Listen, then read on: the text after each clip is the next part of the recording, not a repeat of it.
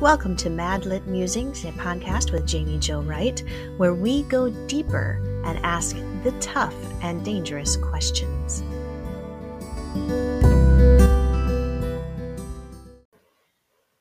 Today's episode is sponsored by Revell and Bethany House Publishers, which are divisions of Baker Publishing Group. Find out more at bakerpublishinggroup.com. Hey everyone, I'm really excited today because I have a new author. Her name is Lytle. She hails from the Midwest, go Midwest, but she now lives in the Pacific Northwest, which is just as cool because she can see Mount Rainier outside her window. And so Autumn, tell us a little bit about yourself and your new book that's debuting really soon.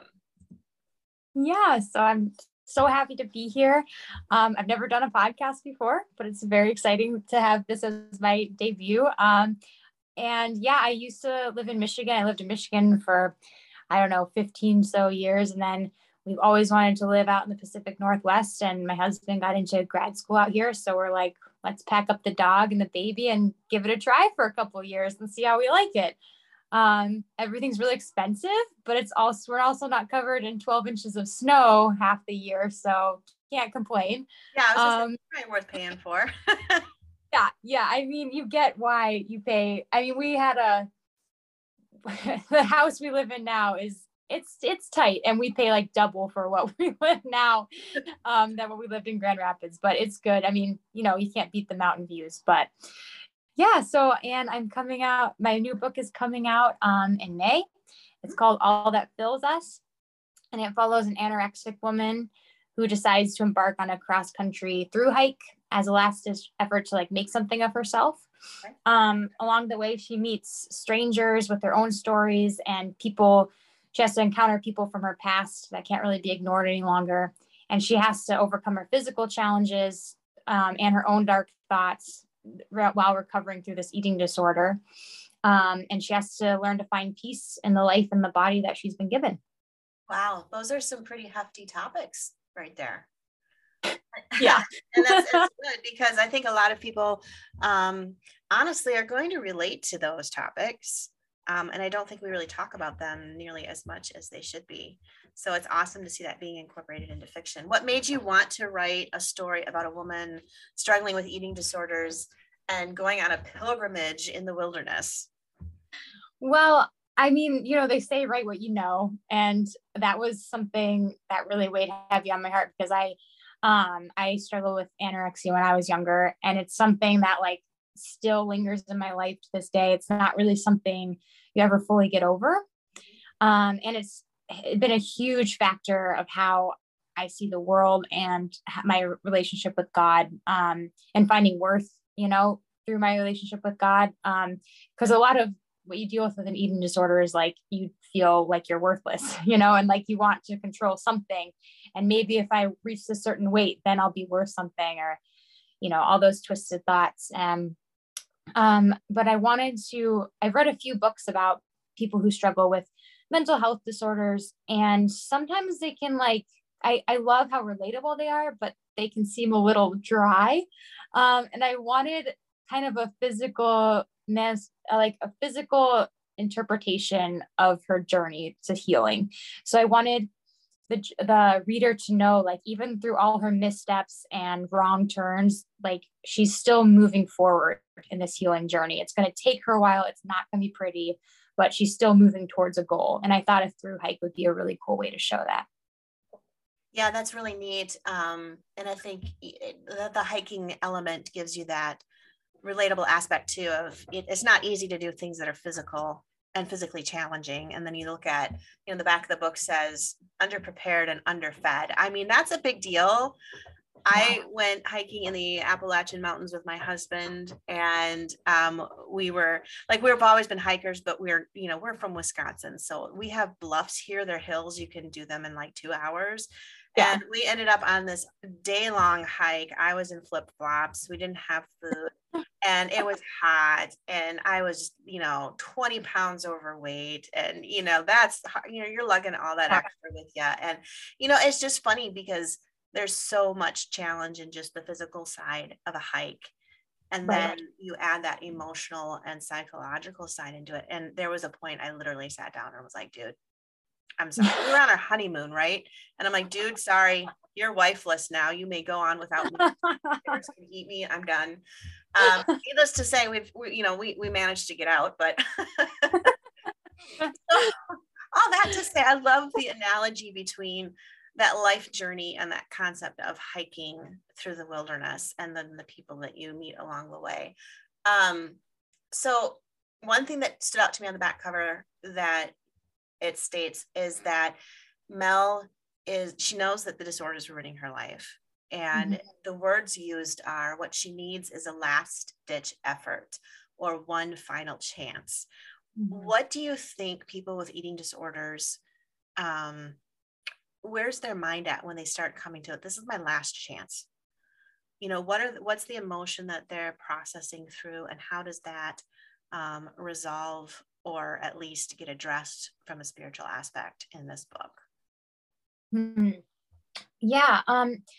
It's interesting that you say that, because I think that part of Mel is it's tied into her eating disorder, but it's more like where she's at in her life. And she's kind of post-college a few years, and she just the life she's living is not the one she thought she was going to be living. She thought she'd have a job that she can actually use her degree in. And like, she thought she'd have someone to love her and a family close by, and like nothing's panned out. And, when you graduate college or, whatever, young adulthood, you're like, a lot of it is expected of you. And a lot, like, success is like a pretty narrow definition for a lot of young adults. Right. And so when your life doesn't look like that after college, or after, when everyone's piled up these expectations on you and your life doesn't turn out that way, you're like, then my life's worthless, my life's meaningless. And so she feels like, this is like something I can do that will put me on the map. Some people will remember me for this, and people will see that I'm worthwhile. And I'm like, I might not have the 9-to-5 job that everyone expected me to get, but like, at least I will be memorable. And I think there's so much, I struggle with this all the time, like a little less now, but like as a young adult, it's like, you want to get out of college and you want to like go change the world. Cause that's kind of like people tell you you're special, you're going to go change things. You're going to go leave your mark, and they expect these big, giant things out of you. And like, most people aren't cut out for big things, and like, honestly, the big things aren't even what matter the most. So we're stuck in these illusions. Like, we're not good enough. We're not measuring up, and we just feel stuck, and we feel like we want to like do something to get somebody's attention, just to feel like you're not letting people down. And I think that's where she found herself, and her struggles with that have kind of manifested itself in an eating disorder. Like, she's trying to find control over something. But I think that's a really common struggle with young adults. So I think so even if people aren't struggling with an eating disorder, I think they can kind of relate to Mel in that way too. But yeah, that's where she's at. I feel like trying to find some way to prove herself to the world as a young adult, which is hard to do. It is. And, the world, like you said, our measures of success are so, in some ways, so shallow now. Yeah. And yet they seem so critically important to our self-worth. And I love that you mentioned that she's, struggling with her value and her self-worth and her success. And with eating disorders, a lot of people, like you said, do that for the sake of something that they can control, that also reflects on their self-worth. And how do you, eating disorder aside, you're looking at your self-worth, you're looking at all the little things that we do. I have kids, you have a child.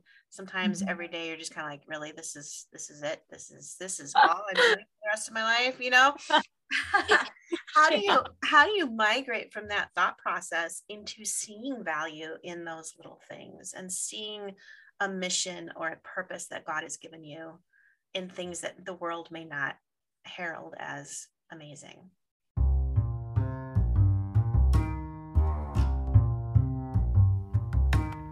Are you enjoying today's broadcast with our featured author? You can find out more about them and other authors from Baker Publishing Group at bakerbookhouse.com. Use code MADLIT40 for 40% off any one Baker Publishing Group title at bakerbookhouse.com. This also includes Revell and Bethany House Publishing. Go over fast. It's MADLIT40. That's your magic code for 40% off any one Baker Publishing Group title. Yeah, that's really tough. And I think that's like a lifelong thing I'm trying to learn for sure. I think a big thing that helps me is looking around at the people in my life and how they impact me, and seeing like they just like their little actions are what I remember. It's not like the big things. It's not like the fact that they, my friend, for example, just finished hiking the Appalachian Trail this summer, which is like an incredible thing. She spent 6 months doing it. That's not like why I like her. That's not why I love her. It's like, I missed her, when she was gone. I missed the little things. I missed her coming over for movie nights, or like being there to like talk about parenthood and like all this stuff. And like, she was off doing these great things, not saying that there's anything wrong with that, but it's like, that's not where I found her worth, and like, she's always out there trying to do bigger things and like prove, how tough she is, how strong she is. And I'm like, I just want you back, like, I just want you around. And why, if I can think that about my friend, why can't I think that about myself? I'm sure you understand, like as a parent, like you're always feeling like, man, like I just need to do more, like it's not like very measurable, your worth sometimes, like not like with a job or like at school where you get A's and like you get a promotion and stuff. And you're like, oh, I don't know if I'm doing enough. And you just gotta like, your kid thinks you're enough, like just try to look at yourself through somebody else's eyes for a little bit. Somebody, cares about you and loves you. Or just like think about how you see somebody else that you really love for a little bit, and see how much how much you appreciate them for who they are and not what they do. And that's the way I've been trying to get through it lately, is like, my husband loves me the same now that I'm a stay-at-home parent as he did when I was working. That really hasn't affected, like how he cared about me. So why should that affect how I see myself? So that's not the perfect answer. I know that, but like, that's where I'm at right now and how it helps me figure out, how much I'm worth. And, my character goes through the similar situations, like, finding people along the way who help her in little ways. And like, they just mean the world to her, and and God just shows up in such small ways too throughout our lives. We sometimes expect him to show up in such big ways and like life-changing experiences, but like, it's all the little ways he shows up that really like show like, wow, God pays attention to the smallest details. And like, we are so worth his love, like in all stages of our lives. Like, we're just worth it because like we're struggling through, like because we are who we are, we're just trying to get through, and he's right alongside us. So that's what helps me. That's what my character tries to figure out too. Yeah, that sounds great. It sounds like a wonderful story of journey and overcoming and finding that ability to see ourselves through the eyes of Christ and through the eyes of people who love us versus our very discriminatory self-investigative eyes that we like to. Right. I mean, we are usually our own worst enemy, like to be honest, like we just really tear ourselves to pieces if we let ourselves. And it's just, sometimes we just need to silence that voice for a little while and like replace it with a more loving one, wherever that may come from, for a little bit, like I feel like the voice of God can come in a lot of different forms, if it's your best friend, or if it's your husband, or if it's just like a random post on Facebook you see, like that just makes you feel encouraged, like just use it. It doesn't have to be like the clouds parted and the dove landed on your shoulder and spoken the voice of God, like it shows up, God shows up. He's a little more creative than that, like a little more subtle sometimes. Sometimes I do want the waters to part, the rain of fire to come down. It would be nice, right? Like, like sometimes I'm not the most observant person, so like I have been known to pray, Lord, slap me upside the head today. I like that. Definitely going to use that. Use it sparingly because he will. He's like, oh yeah, she gave me permission. Oh, fun. So, okay, on a fun note, Mel Ellis is your heroine in the story, and obviously she's hiking and all this stuff. Do you have experience in wilderness stuff and hiking, or how did you learn how to write about this kind of thing? I have I have a healthy fascination in it. I I like running a lot. I like running long distances. Okay. I'm a marathon runner. So I know about endurance, but I haven't personally like spent many nights in the woods without a car close by, filled with groceries and bear spray and stuff like that. So I learned a lot from my friend who did the through hike. There's so many, if anyone ever does a through hike, they kind of have to blog about it. So there's plenty of blogs out there with lots of different experiences. And so the physical the taxing, how taxing it was for her physically was pretty easy to write about, just because I feel like marathon training is pretty similar, long distance and stuff like that. But yeah, I did a lot of research on it. And I really wanted to pick something that was like less familiar to people who know anything about through hikes. There's the Appalachian Trail and there's like the Pacific Crest Trail. And I'm like, I don't really want to do something like that. Like, cause there's been plenty of books written about that. And it's also like not really, what the healing journey is like. It's not like full of grand views and majestic vistas, and like it's not a well-known path, like recovering from an eating disorder is like people don't know what to do with that. They're like, you're trying to gain weight and exercise less. Like, I don't understand. Like, society, like, no, you look really good. Like you're a size 0. That's what we all strive for, and like, so it feels like you're losing and it's all backwards and it's not pretty and it's slow and dark and difficult. And so I wanted to pick a trail that like everyone's kind of looks at and they're like, what trail is that? Like kind of like a hodgepodge of things and like kind of lesser known parts of America. So I hope people can like kind of get a kick out of like, not all the views are like, wow, this is a life-changing view. It's like a lot of it's like rocks and windswept plains, but like there's still stuff to learn from that. And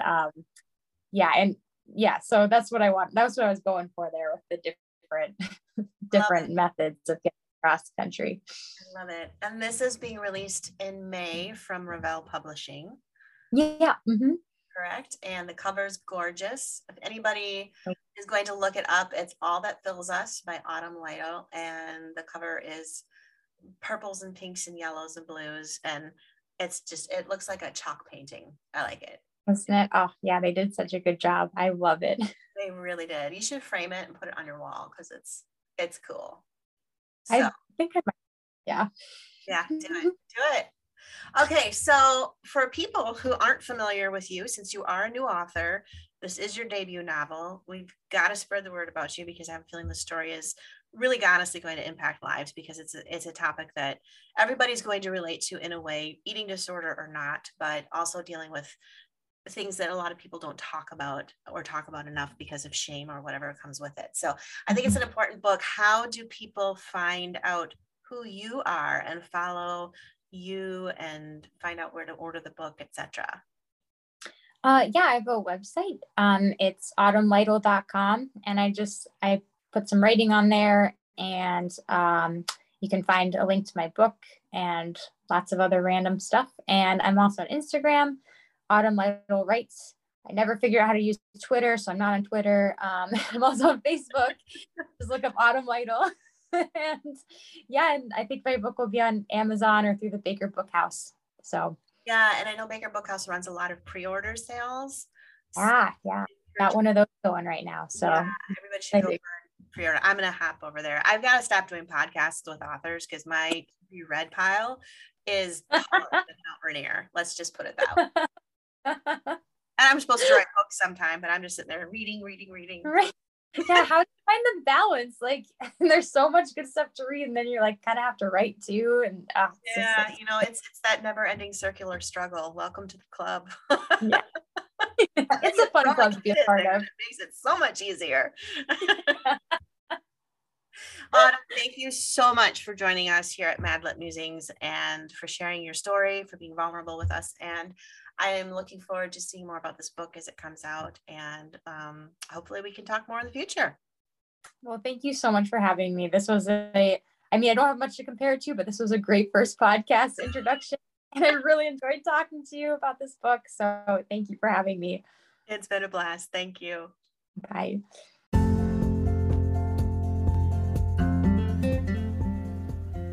Are you a writer wanting to go deeper in your writing and get to the heart of your story? Join Christie Award-winning author Jaime Jo Wright at madlitmentoring.com, where she will take you on an intimate, fun, and exploration of going deeper, the layers of your story, the four corners of foundation, and more. Find out how to be mentored by Jaime Jo Wright at madlitmentoring.com.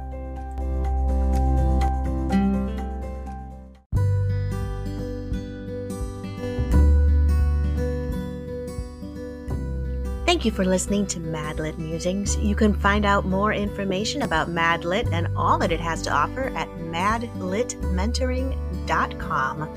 That's madlitmentoring.com, or check out more about Jaime Jo Wright at jamiewrightbooks.com.